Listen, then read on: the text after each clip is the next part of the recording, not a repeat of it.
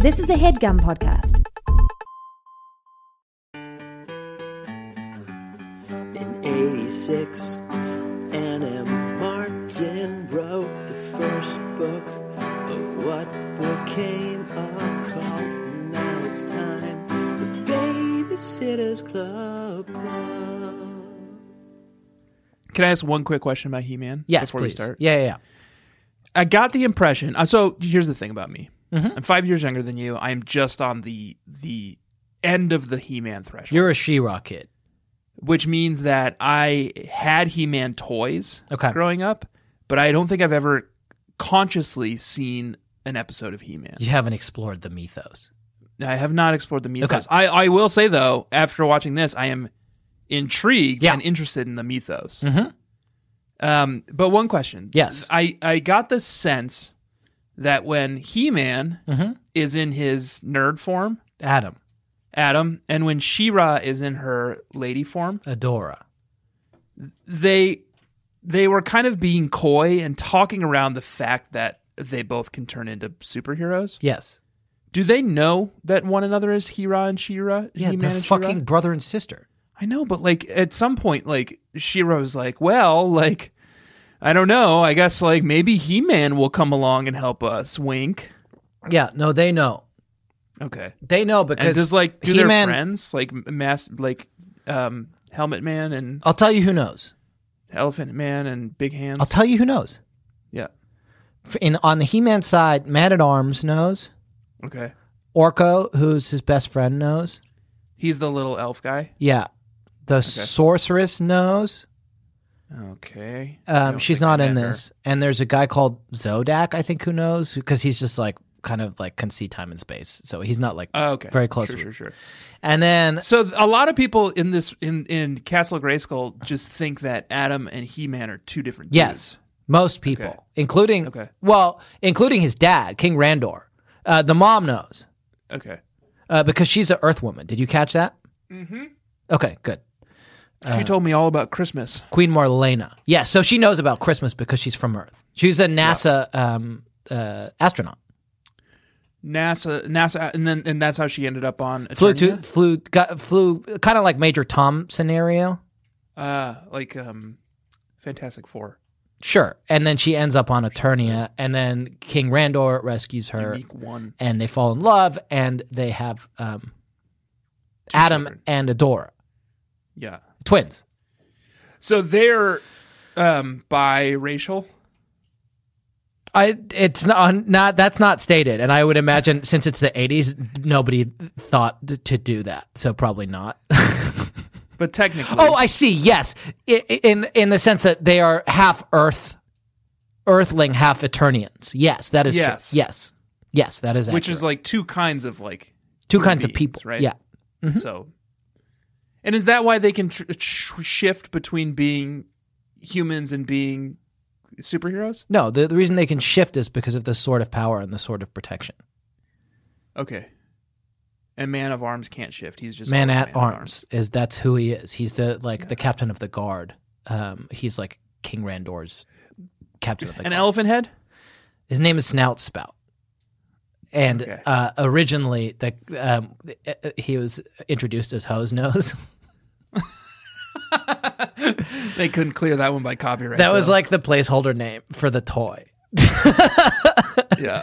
He's Snout Spout. There's not much to him. He can he's a cyborg firefighter who has an elephant head. He's got an elephant head. yeah. And And- he hangs out with a guy who's got one big hand. Yes, that guy's name is Fisto. Okay.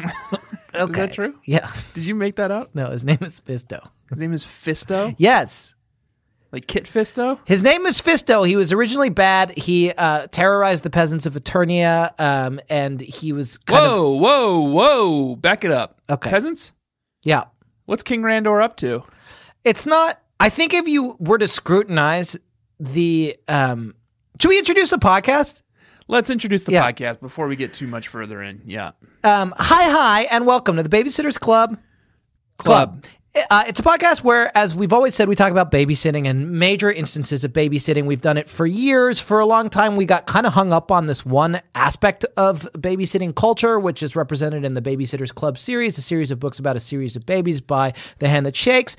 And then we've recently moved on to further iterations of our original concept, which was always the plan. And we've talked about babysitting in The Mandalorian and Walter World and other famous stuff like that. And Willow. And this week we're going to be talking about, I hope folks are going to stick with us. It's going to get a little dry and a little academic, I think. Yeah, this one's dense. But it's interesting and it's dense. It's going to be dense. There's going to be a lot of critical theory applied to this one, but it's the Masters of the Universe. It's the He-Man and She-Ra mythos, but specifically through the lens of one of the more famous crossover episodes, which is the He-Man and She-Ra Christmas special, whereby He-Man, She-Ra, Orko, and Skeletor all conspire to babysit some kids from Earth. And another guy. Yep. Well, no, Hordak. they're the only ones who really do babysitting. The babysitting. Yes. Yeah. But there is another guy who's a bad guy who's like Skeletor's Hordak. frenemy. What's his name? Hordak. You want to know the Hordak? history between Hordak and Skeletor? Hordak. This will blow your mind. You ready for this? What are you saying? Hordak. I'm saying Hordak. Hordak. Ready for this? Okay. Yeah. Skeletor was originally Hordak's right-hand man. Okay, best friends.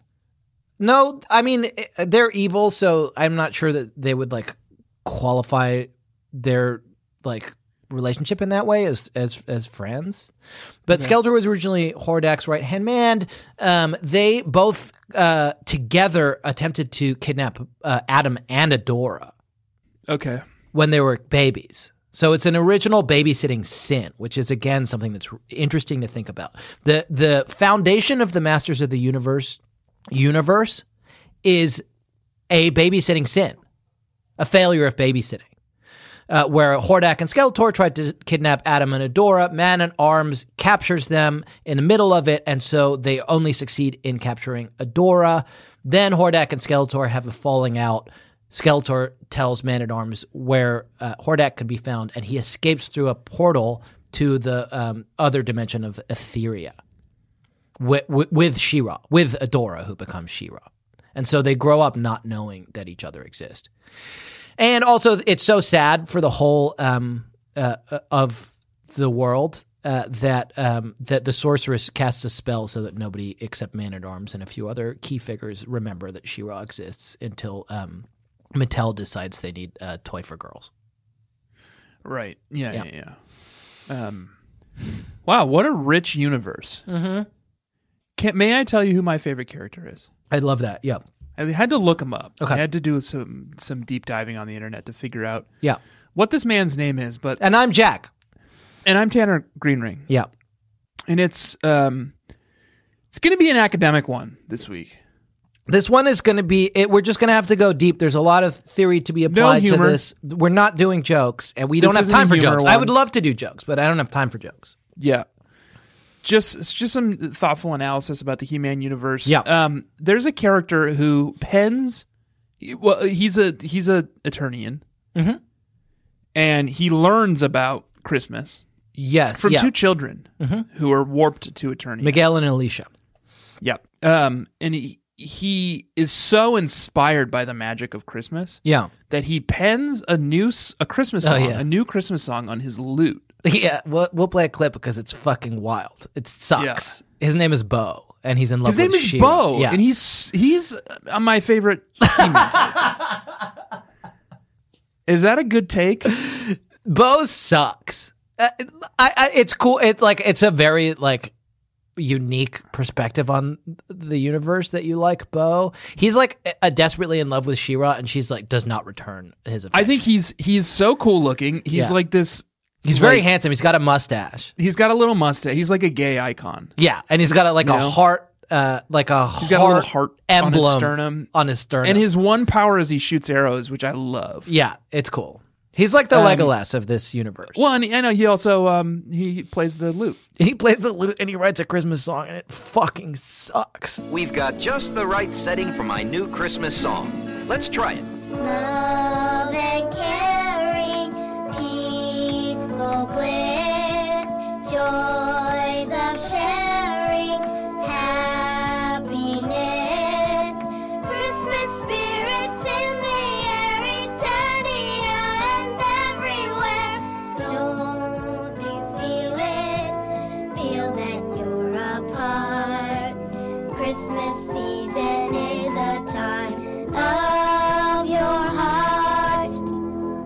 Yeah, it sucks. I think Bo is my favorite. Who's your favorite? Who's my favorite from this special? No. Overall? Yes. I mean, probably Cringer. The big cat? Yeah. That sucks. That's a bad answer. Well, that's who I like. Bad take. I've always liked Merman. He's not in this. Okay. I think he was very briefly in this. I like Clawful. That's a He's sort of Skeletor minion. He's not in this. Googly eyes. Is there a guy called Mossman? Yeah, there's a guy called Mossman. He's made of moss and he lives in the evergreen forest, and he's in this. Can I tell you the He-Man that I remember owning as a child? Was it Beastman? I had two. I had Mossman, who had this sort of like coating on him, this like mossy coating, that rubbed off very quickly. And I had one who had a rattlesnake head that popped out of his body. King Hiss. I don't know if it was King Hiss. Was it Ratlore? I think we've had this discussion. We've talked about King Hiss before. So Ratlore is in this movie briefly. They put everyone in this movie. They're having a birthday party. I think it was Ratlore. Yes, okay. It's Ratlore. Okay. Yeah. Yeah. He's a snake. It seems like there's a whole snake. There's a race of snake people. Thing. Yeah. It's very phallocentric. I still have Ratlore. Do you want me to go grab him? No. I mean, okay. Yes, but no. I would like to see him, but I don't want to have to pause the podcast for you to get him. Okay. If that makes sense. I think we should describe the book. We're going to, for folks who don't know or care about He-Man, don't worry. We're going to do a pretty in-depth academic analysis and characterological study of this. So by the end of this episode, you will know about He-Man, and you'll be the better for it. So and She-Ra, I should say. And She-Ra, who's girl He-Man. Because it's a crossover. He-Man and She-Ra don't often interact, even though they're brother and sister, because they didn't know about each other for the first 19 years of their existence, and they live in two worlds that are separated by a dimensional portal. Yep. So they don't work together that often, but when they do, it's a cause for celebration. And in this one, they're on Eternia, and they're celebrating. I think I should describe the book. Is it you? What did we do last week? Dark Tower? Yeah. Did you do it? I think you did it. I did. Yeah. So I'd be happy to do it. Okay. Yeah. So normally we give me the amount of seconds that is when this came out. 85. 85. Okay. So I'll take 85 seconds to describe this. It's a very dense text.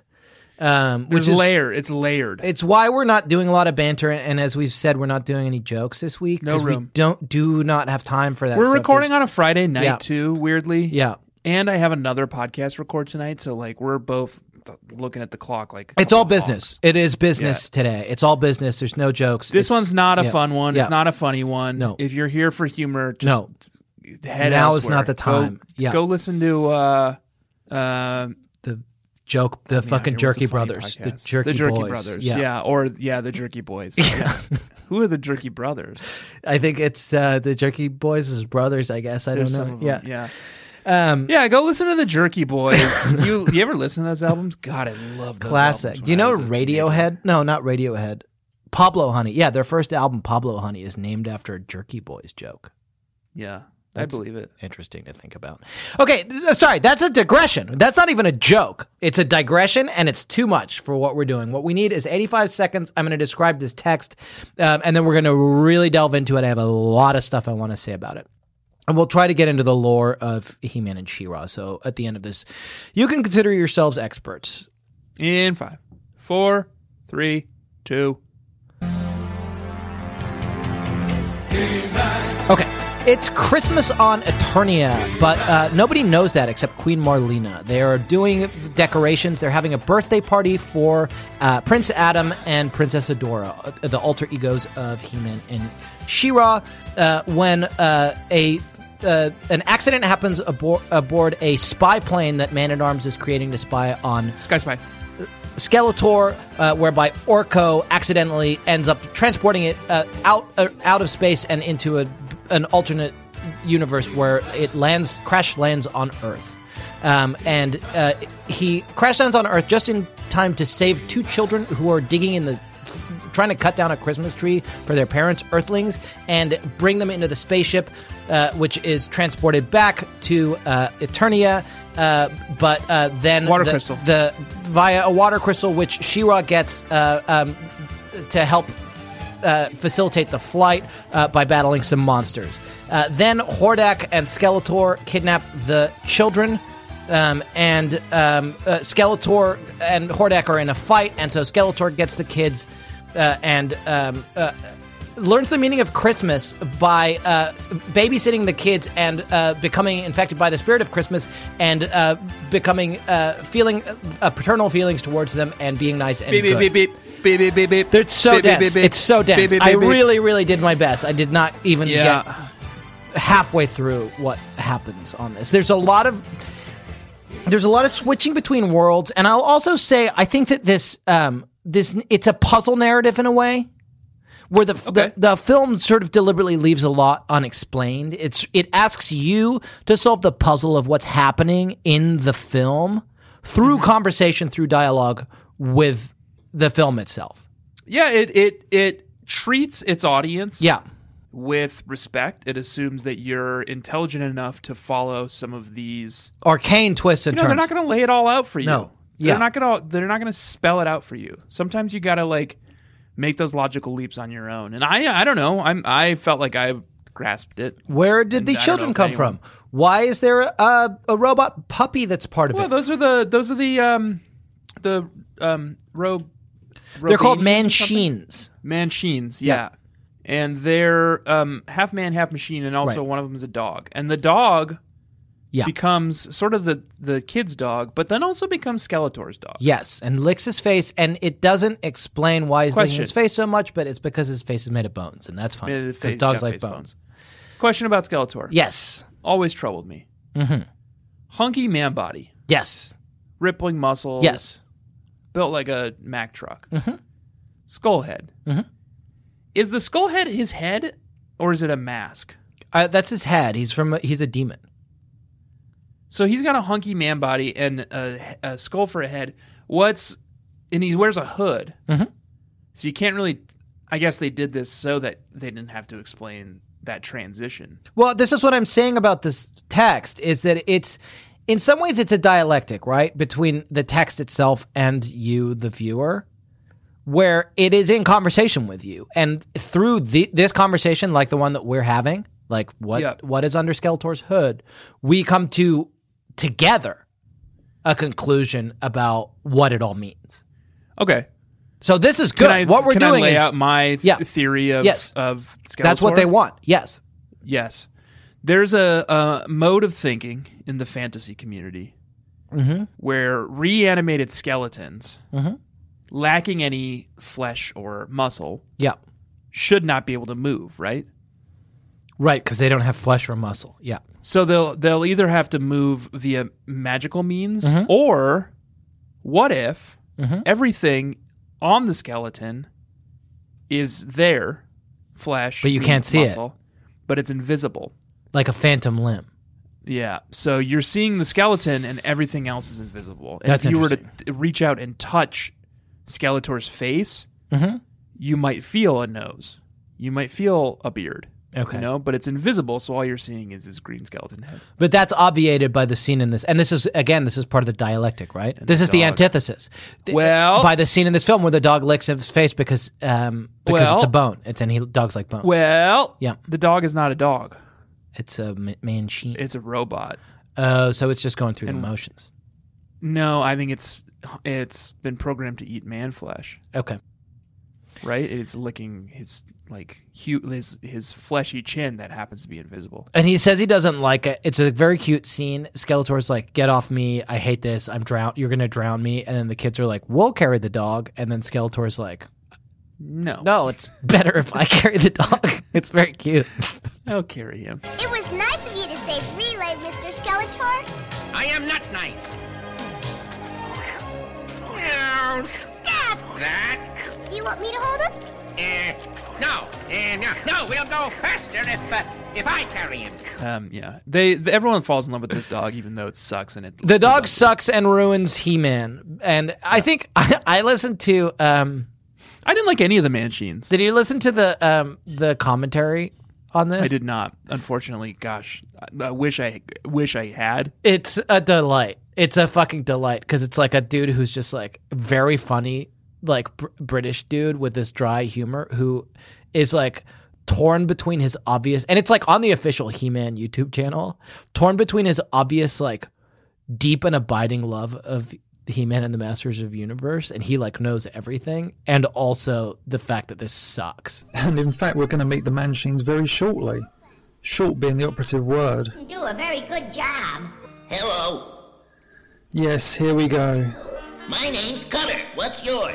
This is Cutter of the Manchines, voiced by George DiCenzo, who voiced Hordak and Bo, although you wouldn't know it with this character. Cutter's come to save them. And do you know why he's called Cutter? Because he's got saw blades for hands. He's got claws that transform into saw blades. So Cutter's pretty awesome in that sense. Look at that. And not only do we meet Cutter, but we meet his cousin, as he calls him, who's called Zipper, who's equally as annoying. I mean, equally as interesting to look at. Yeah. And he just like can't. What does the film? He can't reconcile those two things. It makes no. I mean, sucks is the film doesn't suck. The film is It's a masterpiece. Yeah, and what I meant was that it's a puzzle narrative. Where maybe it sucks if you're not scratching the surface. At the lowest level, it sucks. Yeah. If you watch it, well, and the toppest surface. Yes. Yeah. The toppest surface. The toppest surface. It sucks. Yes. And the lowest level. Right. But in the meat of it, between, yes. It's very, very good and very, very powerful. It's like a tooth. It's like a tooth. The film is like a tooth. Yeah. You've got the enamel at the top. You've got the root at the bottom. We want to steer clear of those. Mm-hmm. But inside, you got that sweet nerve. Mm. Ooh. I don't like to think about that. You ever eat one of those? I don't like to think about that. No, and that awful. Is a treat. A tooth nerve? This is a bad line of discussion, and you and I have committed to no digressions, no jokes. No jokes, no digressions. Although we do have to do one thing. Yeah, okay. And I guess we should just get out of the way, and we're already talking about it, so we may as well do it now. Okay.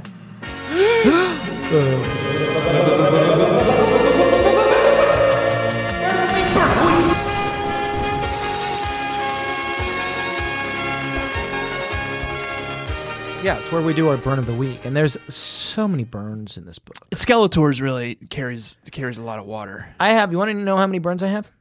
Yeah. 1, 2, 3, 4, 5, 6, 7, 8. I have one. Well, I captured a lot of fun quotes, but I have one that I thought. Okay, let's hear it. Was good burn. Mm-hmm. It's on Christmas. Burns on Christmas. Okay. Skeletor, in speaking to Miguel and Alicia. The children from our world. Yeah. Who are being babysat, and this is a babysitting novel, and that's why we're talking about it. And thank you to whoever suggested it to us from the Baby Nation Facebook group. Oh, yeah. Was the person's name Jack Shepherd? No, it was some genius. I'm going to do my best Skeletor impersonation. Okay, perfect. Tell me more about this Christmas. Is that okay? That's great, yeah. Notes? I fucking loved it. It's perfect. Okay. Tell me more about this Christmas. And Miguel says, Well, it's a wonderful time of the year. Everyone has lots of fun. You mean they get in fights? No, they have fun. Fights are fun. I like fights. And you give each other presents. And when you open them, they explode, right? No, they're nice gifts. Nice. Doesn't sound like much fun to me. And the burn is on Christmas. Yeah. And if you're, I think it's easy to be normative. Yeah, which this movie tries not to be about Christmas. Yeah. Right. It's easy to assume, everyone celebrates Christmas. Let's just do a Christmas special, you know? But it turns out not everyone does celebrate Christmas. Right. Skeletor doesn't celebrate it, you know? And it's not fun for him, and it's not something that he likes. No, because there's no exploding presents. There's no fights. Yeah. He likes evil. Yeah. Yeah. But So, he does Presents on get Christmas. infected with the spirit of And Christmas. this is the War on Christmas. And the War on Christmas started with Skeletor in 1985. That's the War on Christmas. Yeah. Rush Limbaugh, Bill O'Reilly, Tucker Carlson. Starbucks. If you're looking, big part practitioner. Starbucks. If you're looking for someone to vilify, someone to throw under the bus, Skeletor. And guess what? He's gonna fucking love that. He would like it because He's gonna eat that up. He likes things that's bad. Yeah. That's a good point. Well, so let's talk about Christocentrism in this narrative because it's interesting. And I'm going to get to my burns. I want to do all 8 burns before we take a break. Yeah, please. There's this. So at the 11-minute mark, Orko is on the planet Earth, which I'm quick gonna question. Get quick. No, that's great. That's awesome. Yeah. We ever seen what's going on with Orko? Yeah, he's a trollin. What's happening under that? He's a trollin. Big head. He's a trollin. What's a trollin? They're like blue-faced creatures from a different planet. Is he ugly? Is that why he's hiding? No, he's not ugly. That's just what they wear. His thing is that now I'm being disrespectful. Yeah, they're like he's more magical on his home planet, but the circumstances of the environment of Eternia make his spells go wrong. He's like it's like a reverse Superman. He's a very, very powerful wizard where he comes from. Okay. And I'm curious what's going on under that little hood of his. It's probably a blue troll-like face. Why doesn't he show it? I don't know. That's what is like the fucking costume of his society. Okay. And they're like pretty oppressed. So. Okay. So I'm punching down. I would say you're punching down. Okay. Not if you were on their planet, you wouldn't be, because they're extremely powerful wizards. They would fuck you up. Well, they're tiny too, though, so it probably would be. Yeah. No, yeah, literally, yeah. But you shouldn't, because they're powerful wizards. Right. And he's He-Man's best friend. He's one of He-Man's best friends. I love him. Yeah. I love him. I think he's funny. I think he's interesting. I like his little O shirt that he wears. Yeah, originally he was called Gorko or something. Sebastian Gorka. But the animators decided that a G was too annoying to have to constantly draw, so they changed his name to Orko. That's a fun fact. Right. I like that. We're talking about Christocentrism and this sort of interesting... Yep. So, when Orko lands on the planet that we will call Earth, but I want to call that into question. Okay. These children are trying to cut down a Christmas tree. I found Orko's face, and I see why they keep that hat on him all the time. Okay, come on, man. Just think about this stuff. He looks like shit. Listen to me. He asks what Christmas is. And the kids say... Yeah. Everybody knows what Christmas is. Which is sort of like, it's this evangelical mode that's immediately entered into early on, and it's like, it's problematized. But the film, in addition to being a dialectic in the sense that it's a conversation with the viewer, is a dialectic itself in the progression of the narrative. And so that attitude where you think that it's going to be like, we're learning about the meaning of Christmas and it's going to be this like Christocentric idea is obviated by the happenstance of the film where like the kids are explaining Christmas to Orko, and just as he's like, oh, well, it's all about presents, but it starts in this way. And then they fucking fade to black. When they fade back and Orko's like, oh, now I understand Christmas. And they're like, wait, let me finish the story. And the story ends with the wise men arriving at Bethlehem. And the 3 wise men followed the star until they finally reached Bethlehem. Ah, what a beautiful story. Right. You know what's absent from this narrative? This Christmas narrative? Christ. Jesus. Yeah. Is not in it. Yeah. It's not in it. But then they say, like, that's not even the most important and part. Present. Right. Right? It's this it's a celebration of capitalism. Wow. Yeah. And fucking riddle me this. Do you celebrate Christmas differently? Riddle me this. Tanner. You guys are like going to. Don't put this like, on Latin me. mass. We're engaging with the text. Guess what this fucking narrative opens with? They are preparing for the birthday of Adam and Adora.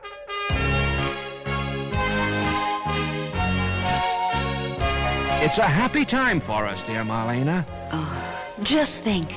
This will be the first time the twins are together to celebrate their birthday with all our family. Adora's friends even came from far-off Etheria, and they're all helping to decorate. Yeah. Their birthday's on Christmas. Okay. So what does that open up as a possibility?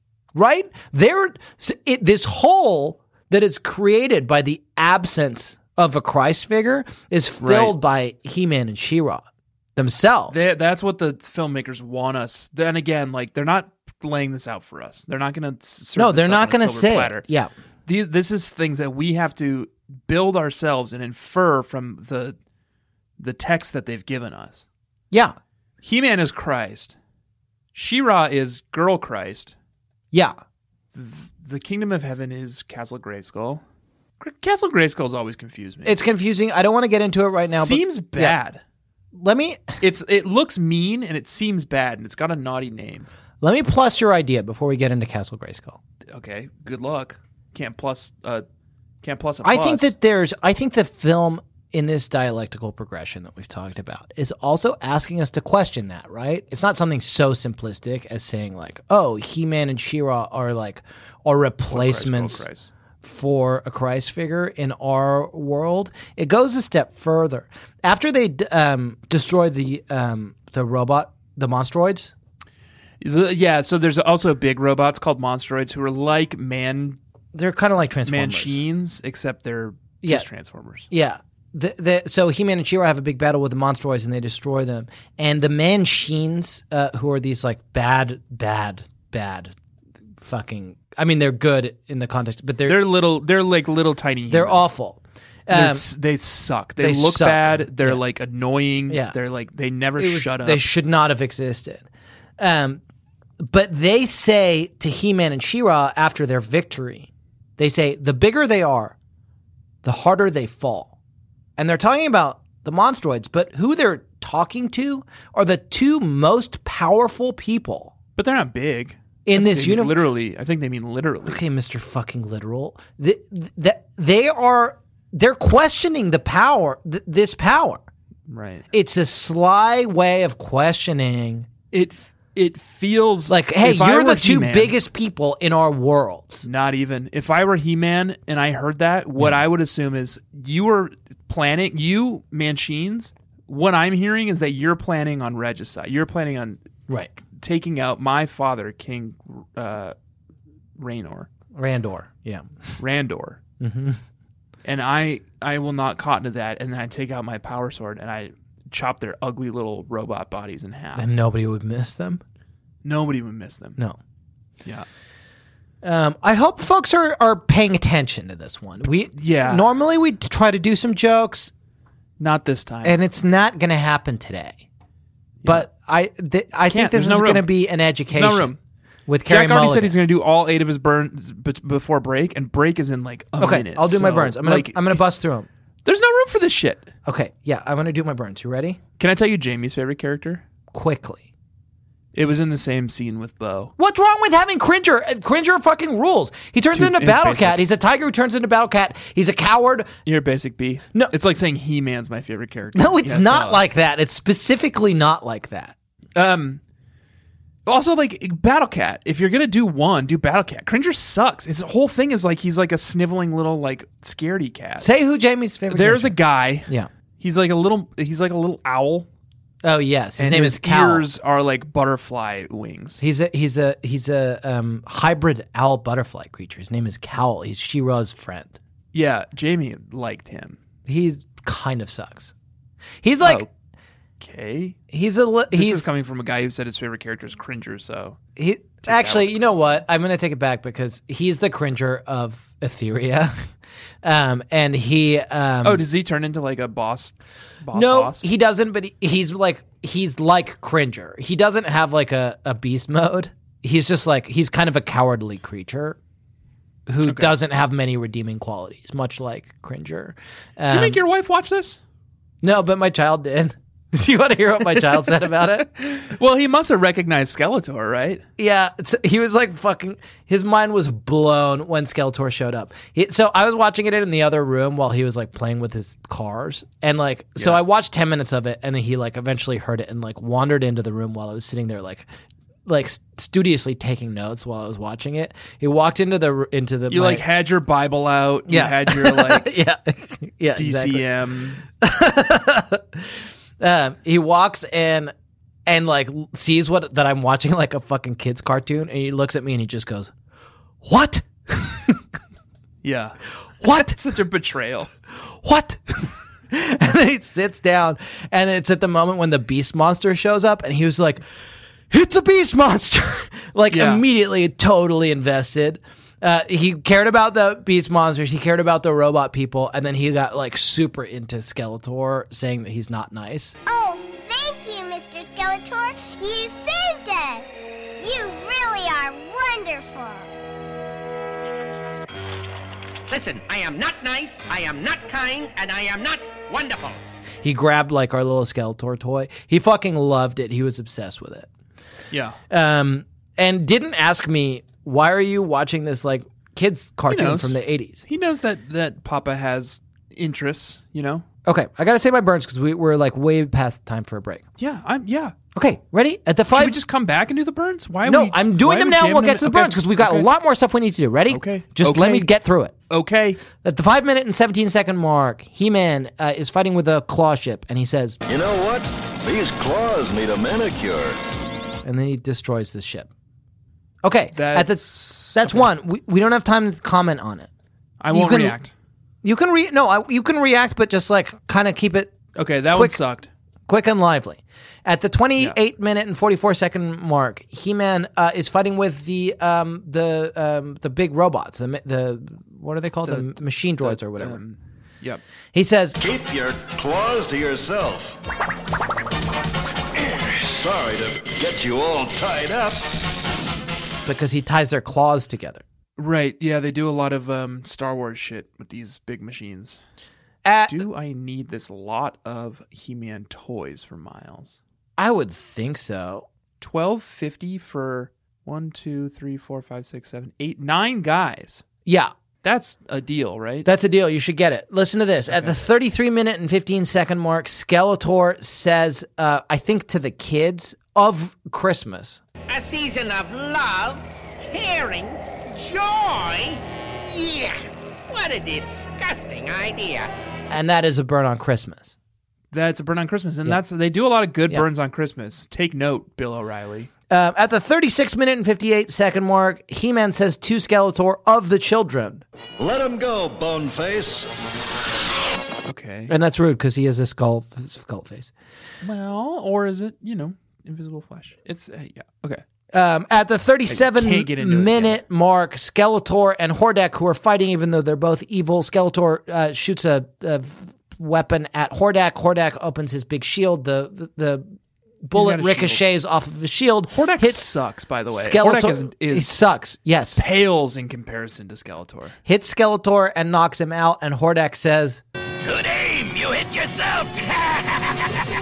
Okay. And that's a burn. Why are you hitting yourself?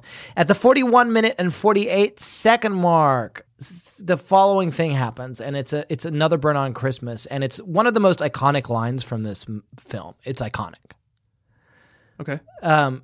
The kids are like, "Oh, thanks for being good. You saved us," because he like gives them jackets and shit. Because he like is just like he magics up some jackets. They're fashionable. Yeah, and they look great. They're like those puffy jackets that were popular for a spell.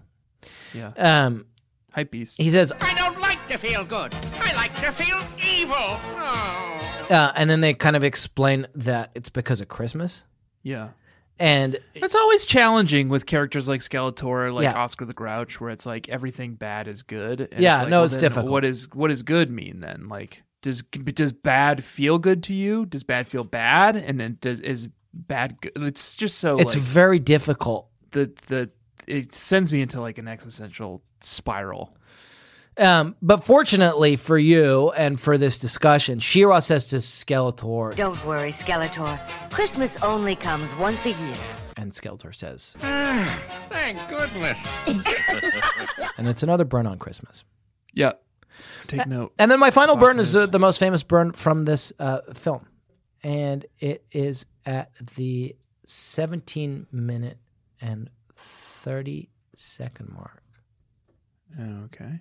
Who is SW, do you think? Star Wars. Swiftwind. What? Swiftwind is She-Ra's horse. Oh, okay. Swiftwind. She's got a cool horse. It's like Pegasus. Yeah. Swiftwind, She-Ra's horse, after they've defeated the big robots. This is a famous line from this. He says, They're changing into other forms. What evil robots. Okay. And it's a burn on the Transformers. Yes. Right. We have to take a break. Well, okay. Yeah. We're out. We're out of here. We're taking a break. We'll be back shortly. Okay. Goodbye.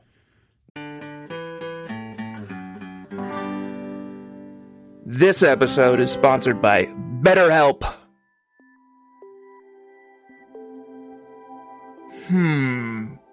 What would I do with an extra hour in my day? Very interesting question, BetterHelp. Hello, everyone. This is Evil Tanner. I'm like regular Tanner, except evil. Our sponsor, BetterHelp, has put a little prompt here in the copy for us. What would you do with an extra hour in your day?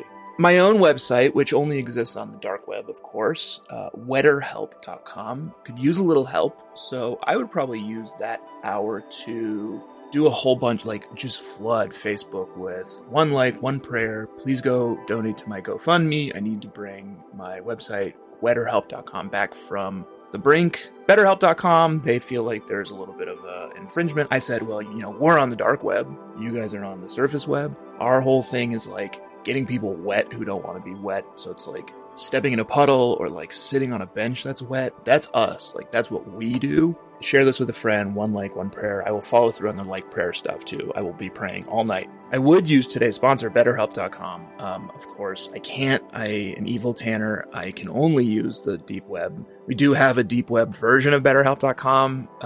It's called WorseHelp.com. It's not good, but I think BetterHelp.com is great from everything I've heard. Convenient, flexible, suited to your schedule. Just fill out a brief questionnaire and you get matched with a licensed therapist. You can switch at any time, no additional charge. Go check it out. Learn to make time for what makes you happy with BetterHelp. Visit BetterHelp.com/bedfellows to get 10% off your first month. That's BetterHelp, HELP.com/bedfellows. See you there. Well, not me, but have fun.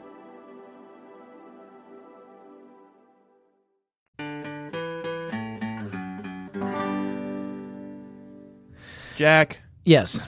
Forgot to introduce a segment at the top of the episode when I was asking about Snout Spout and Big Hand. Right. Fisto. Get Fisto. Fisto, yeah. You're the He-Man expert. I really want to call it Pokemon. It's nothing like it. Yeah. It's exactly like it. Okay. Collectible characters. Yeah. Cartoon designed to sell toys. Yeah. Okay, gotcha. Yep. No, you're right. Can I introduce the segment now retroactively? Yeah, please. Yeah. Well, He-Man consider facts with... Sorry, I stepped on it. But, fuck. God. I stepped on the whole... Is it... Should we cancel the show? Say what you're going to say. Should we cancel the show? Say what you're going to say. I was just going to say that, like, from a legal perspective, I would... At this point, I would ask the court reporter to consider what you're about to say having been said. Having been said, yes. At the beginning People of the jury. Episode. Yeah. No, just the court reporter. Just the court reporter. And as this movie teaches us... Stenographer? What you witness doesn't matter, but what the stenographer takes down is what matters. Because it's all just going to be used for precedent in later cases. Right, exactly. Yeah. So okay, now let's just take another run called... Okay. Do you want me to say it or not? I want you to take a run at it, and I want to give you a clean edit for it. Okay, ready? So, let me lead you in. Yeah. Hey, folks, it's the beginning of the episode, and Tanner's going to kick us off and get us in the right spirit with a great new segment that I think is going to become one of the iconic segments of the BSCC podcast. Tanner, I'd love for you to take it away. What's the segment called? Thanks, Jack. As you know, I'm a He-Man novice, and you are a He-Man journeyman, I would say. Yep. And I'm going to have to rely on you a lot this episode to give me the hottest He-Man facts. Mm-hmm. So I want to create a new segment that will be hyper relevant to this episode, but also I think have a lasting legacy across all of our podcasts, rippling both forward and backwards through time. Mm-hmm. So this is something that has had a lot of influence on our show so far as well. It's called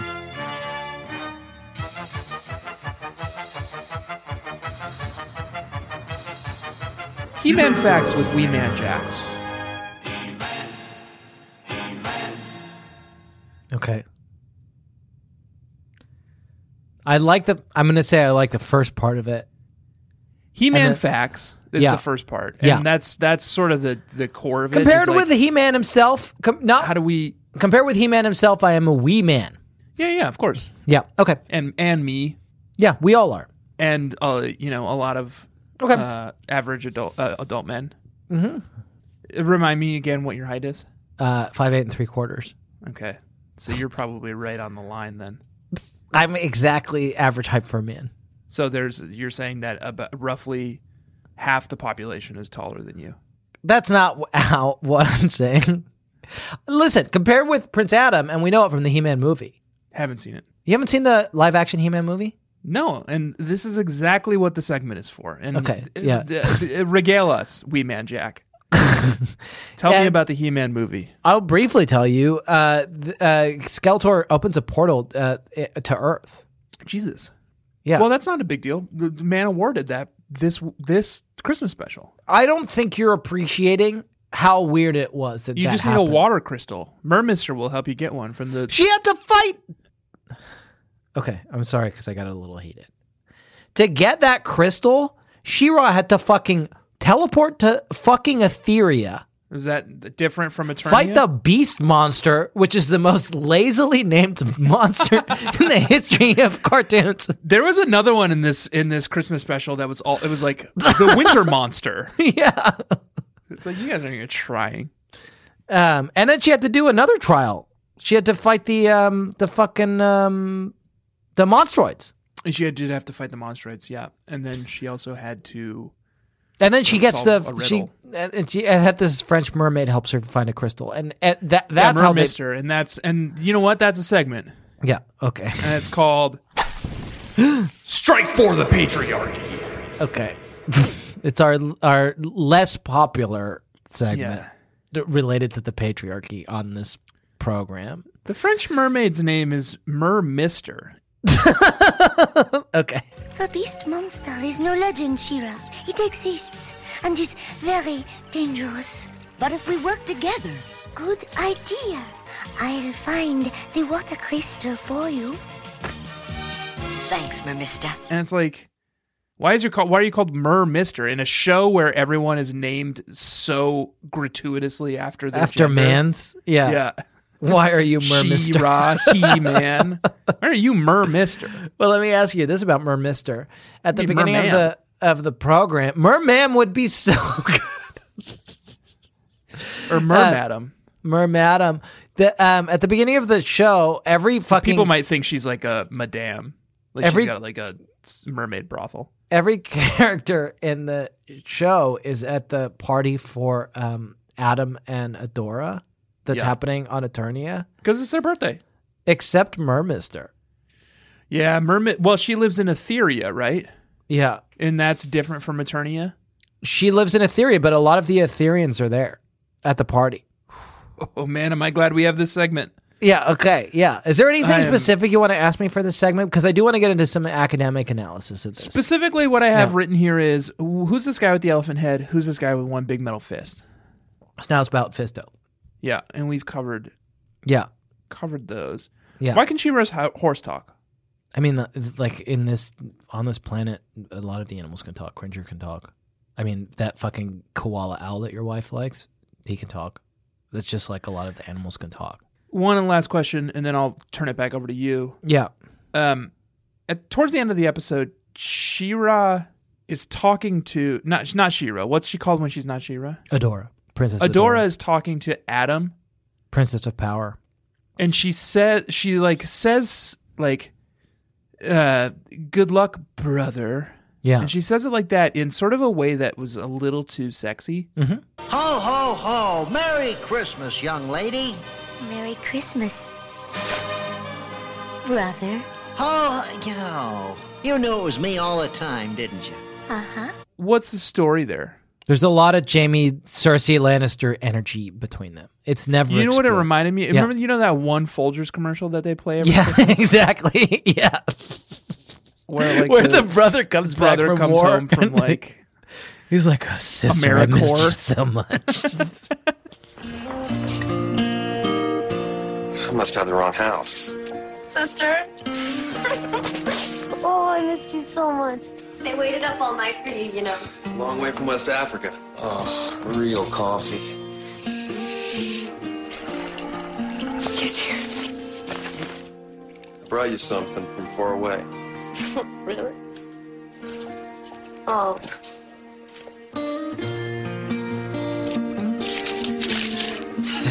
What are you doing? You're my present this year.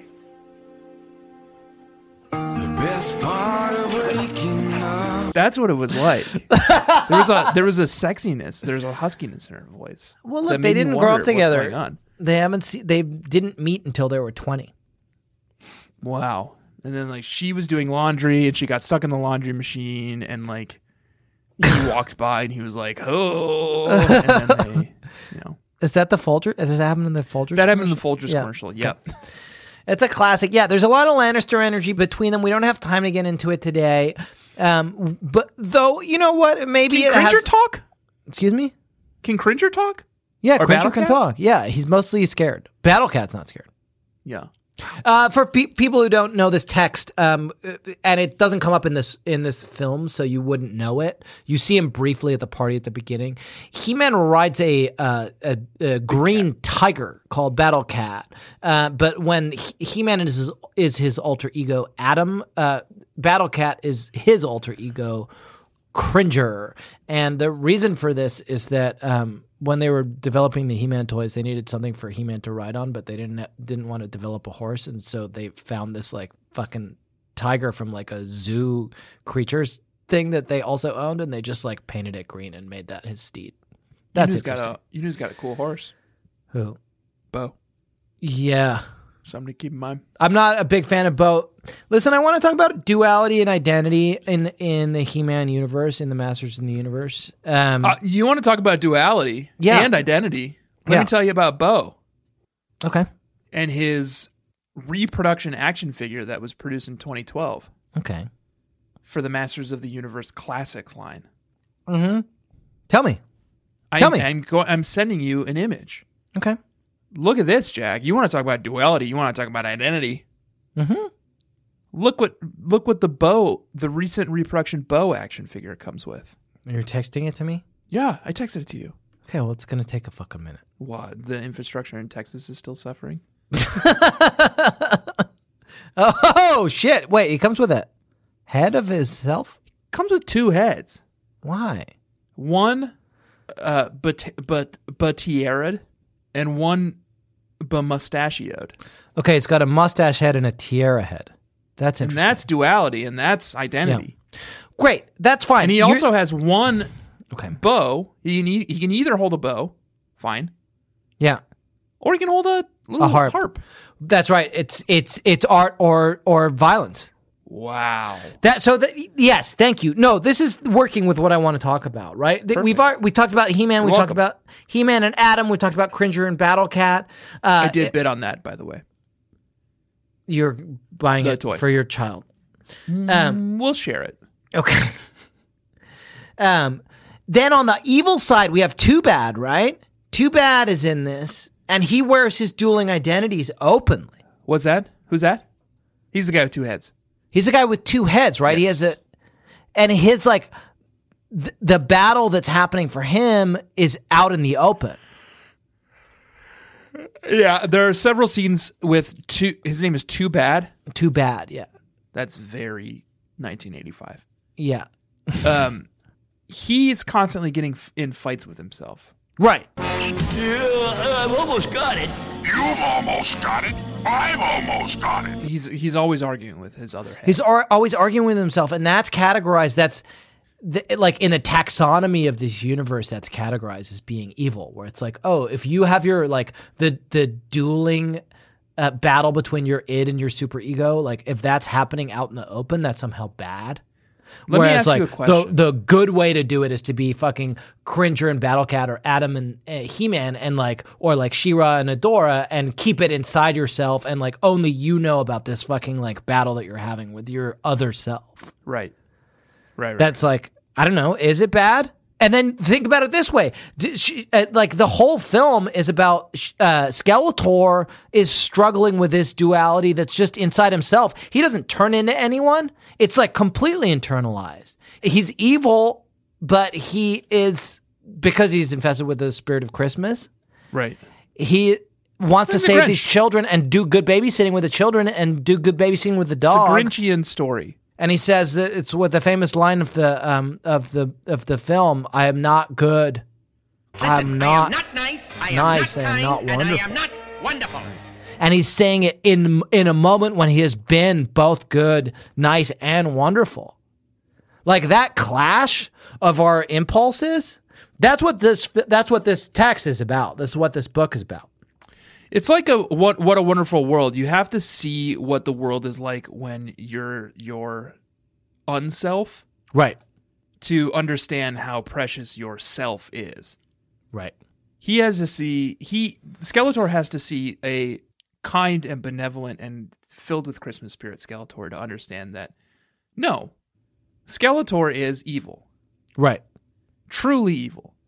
Can we hop back to Too Bad real quick? Could I just make one point that it just occurred to me before we hop back to Too Bad? This is the dialectic, right? This is so like we've talked about the thesis and the antithesis, right? The thesis is recently. Yeah, we were talking about dialectic earlier in this. We were talking about Hegel. Obliquely. Yeah. The thesis is Skeletor's bad, right? And then the antithesis is where he realizes he's good. Where he's like, oh, fuck, I have to babysit these kids. And they're like, you're good, you're kind. We like you. You're kind, you're nice, you're wonderful. Right. And then the synthesis occurs because his badness is put in contrast with these good impulses, and that's what gives it meaning. Like, badness in abstract is nothing, but to be evil means to choose evil in opposition to good. That's what gives it real meaning. That's what gives it teeth. If you're just evil in the abstract, that's like, you're like a force of nature. You're a hurricane.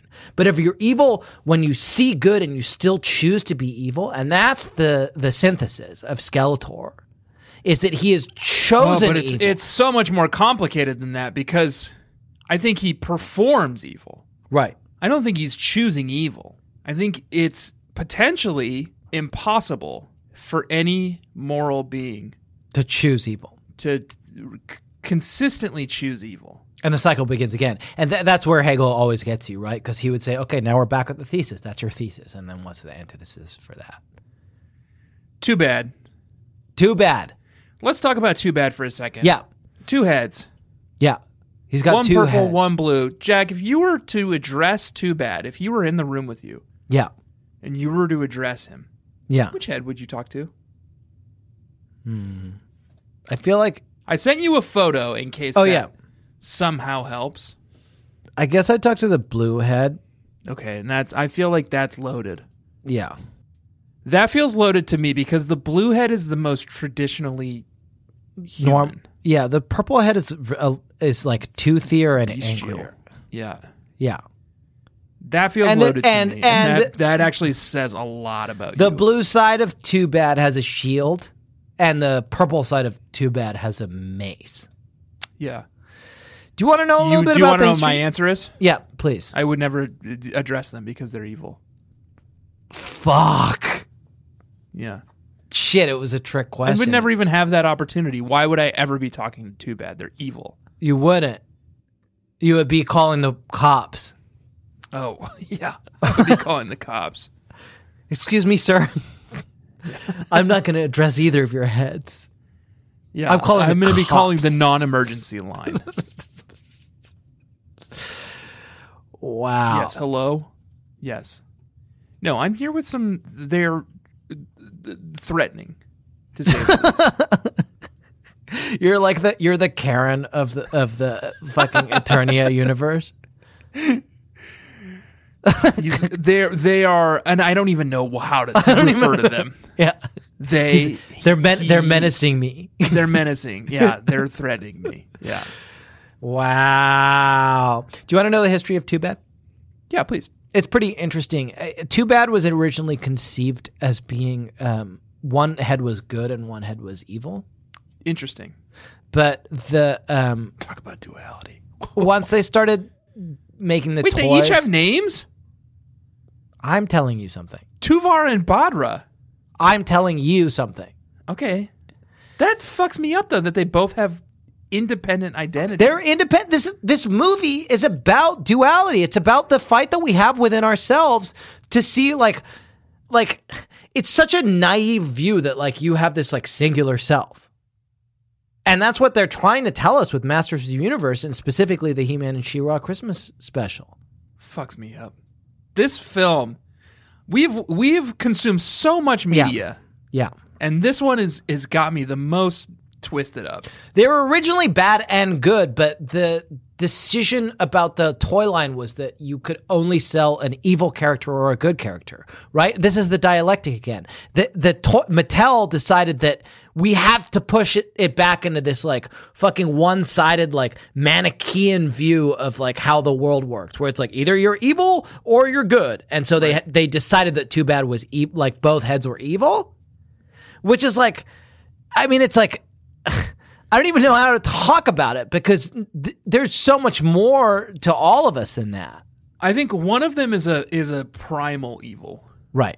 And one of them is a like situational, Machiavellian, like intelligent evil. You know, mm-hmm. And I won't say which is which. Yeah. Okay. Well, that's probably for the best.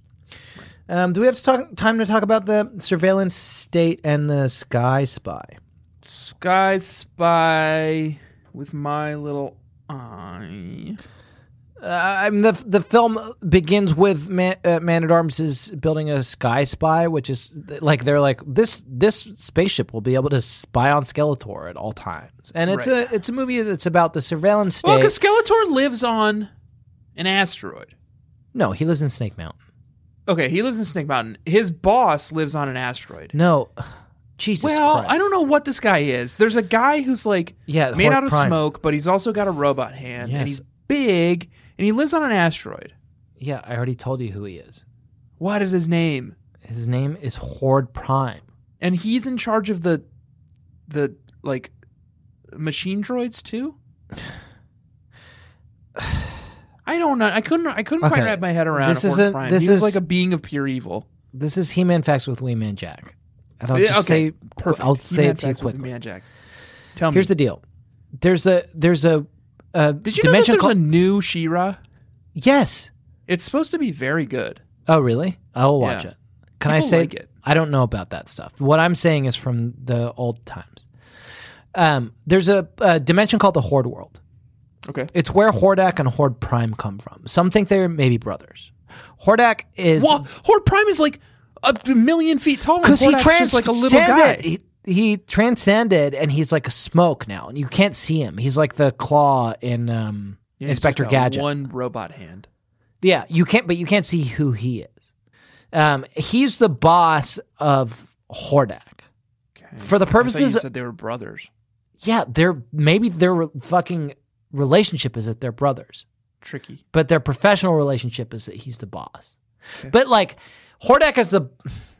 how do I explain this to someone who's just like a total casual? Yeah, you're like a fifth dimensional being, and I'm like a 3-dimensional being. That's good. I'm just trying to... Yeah, that's like what Horde Prime is like in relation to Hordak. Horde Prime sees like the entire multiverse. Why does he live in an asteroid then?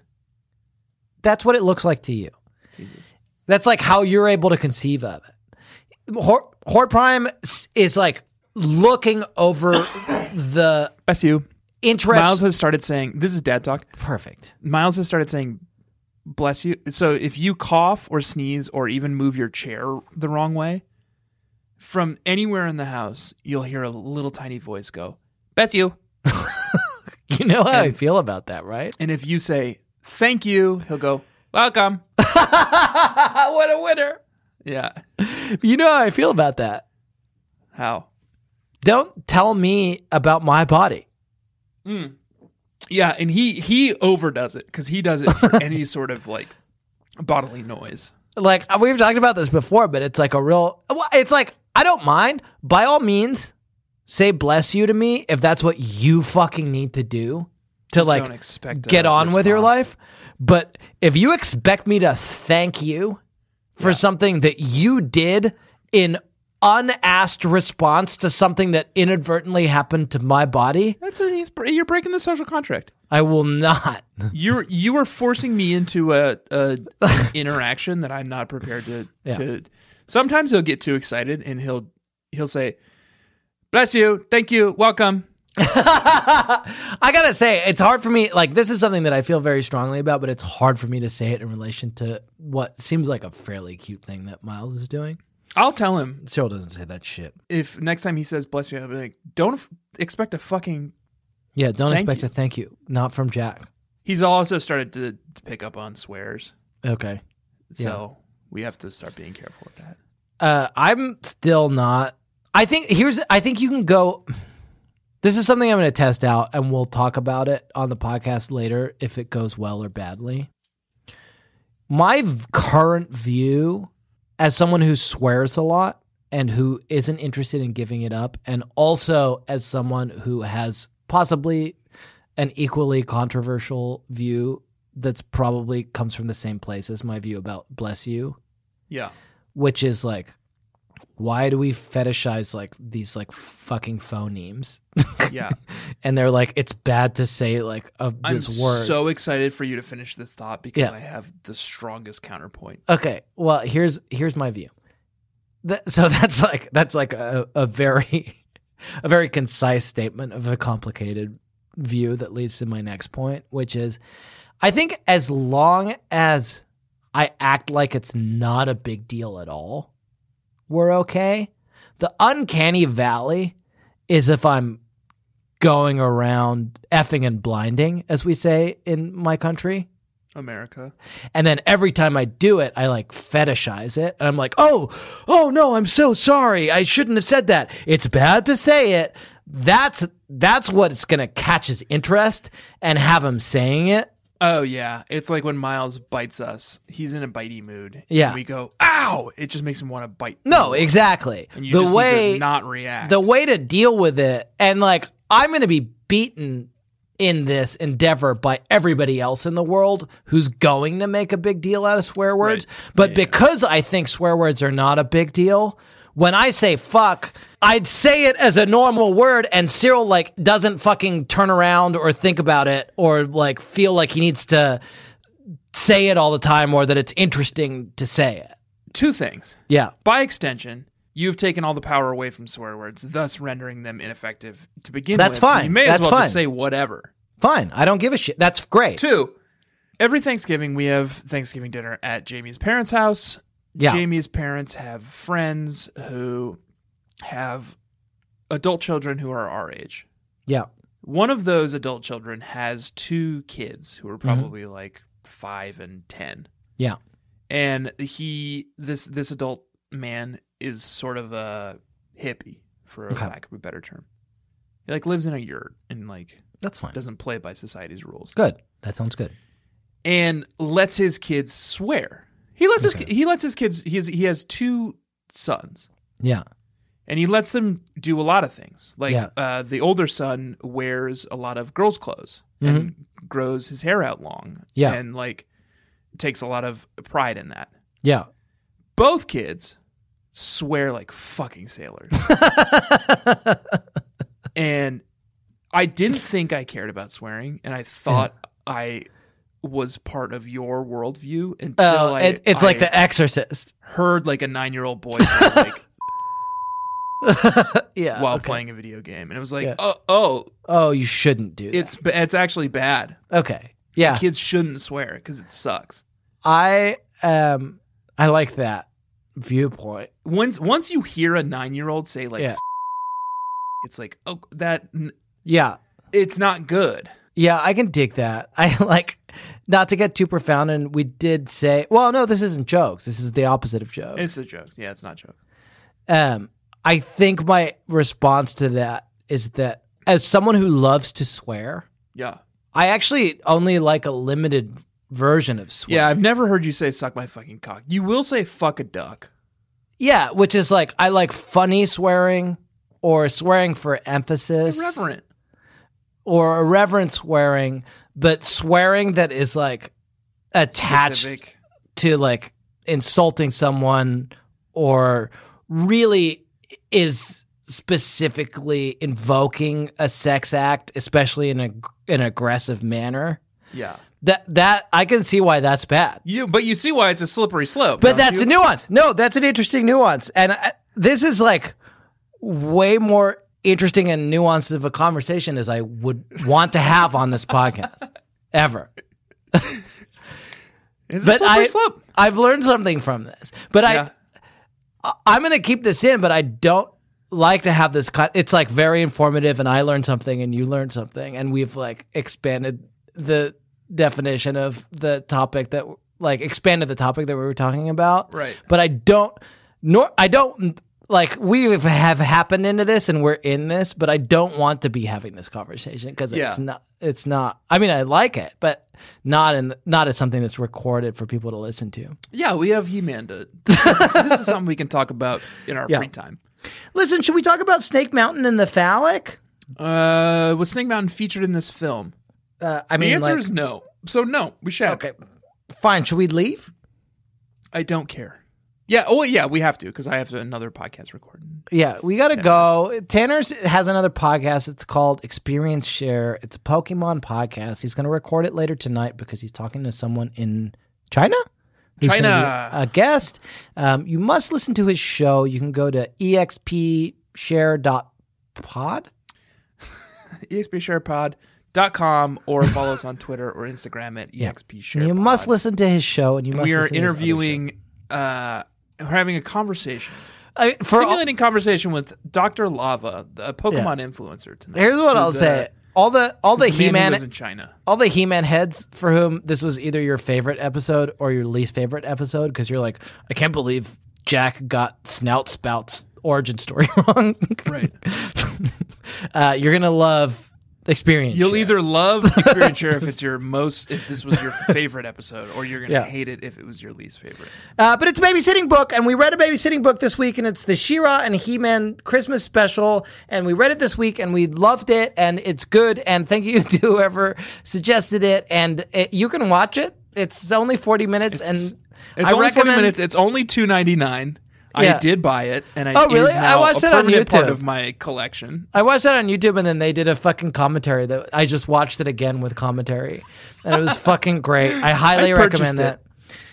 What I would like to say is thank you to you, Tanner, and a very special thank you to you, you're welcome. Tanner, for bearing with me this week. I would like to thank the Baby Nation for bearing with us as well. And whether you're a fan of He-Man and She-Ra or not, I hope you learned something. And I'm sorry we didn't do jokes.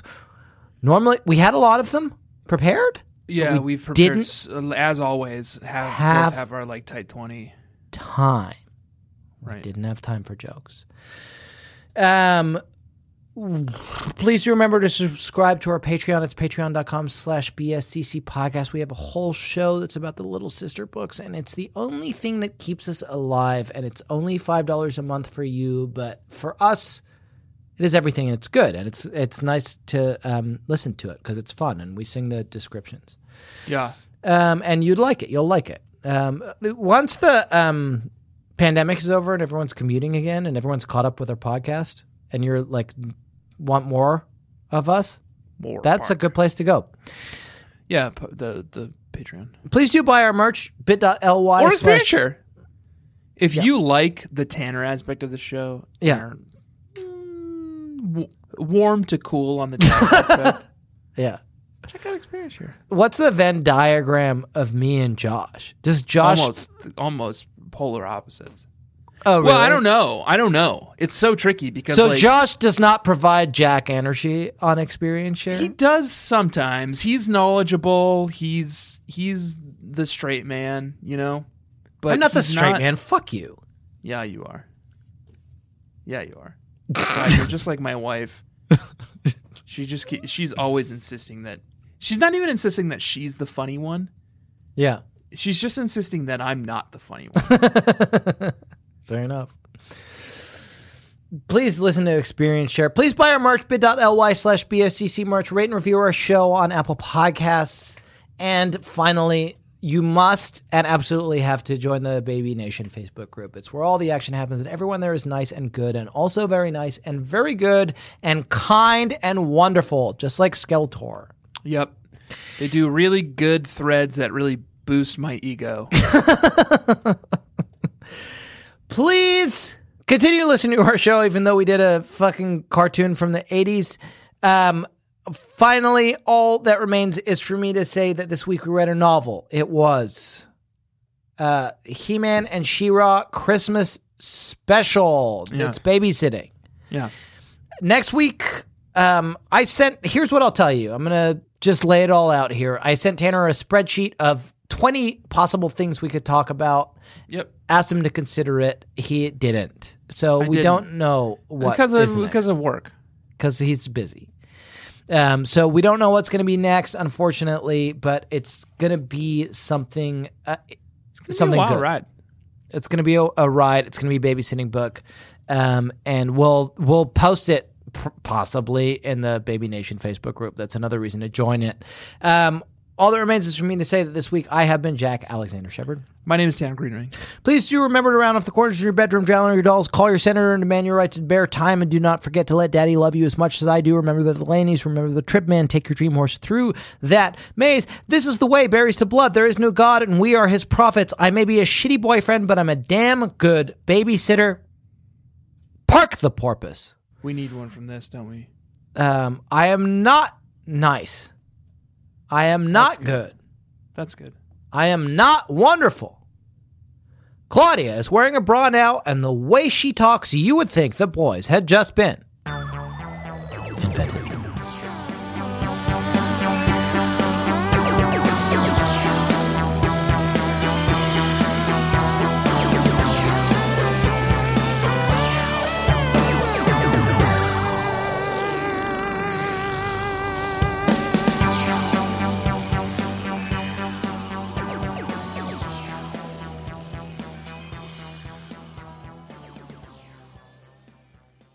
And now one of the most visually upsetting scenes of this special. I kind of find it hard to watch because it's so bad. Look at this.